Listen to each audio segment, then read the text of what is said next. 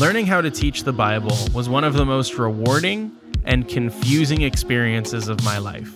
I'm Brian Higgins. I've been a youth pastor for 6 years and a Bible teacher for over 10 years, and this is the First Time Bible Teacher podcast, a podcast designed to show you how to teach God's Word effectively and practically.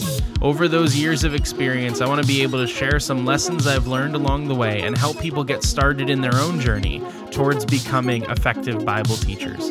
Episodes are going to focus on teaching in general, breaking down parts of a message, commanding a room, looking at a passage and outlining it, general things like that, and also looking into some teaching specifics, looking at certain passages in particular and using some of my own teachings as examples from time to time.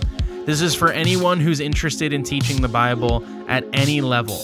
I'm mainly going to be focusing on formal teaching, but this is also for those who are just looking to share the Bible more effectively with others as we think about how to organize and communicate our thoughts about Scripture.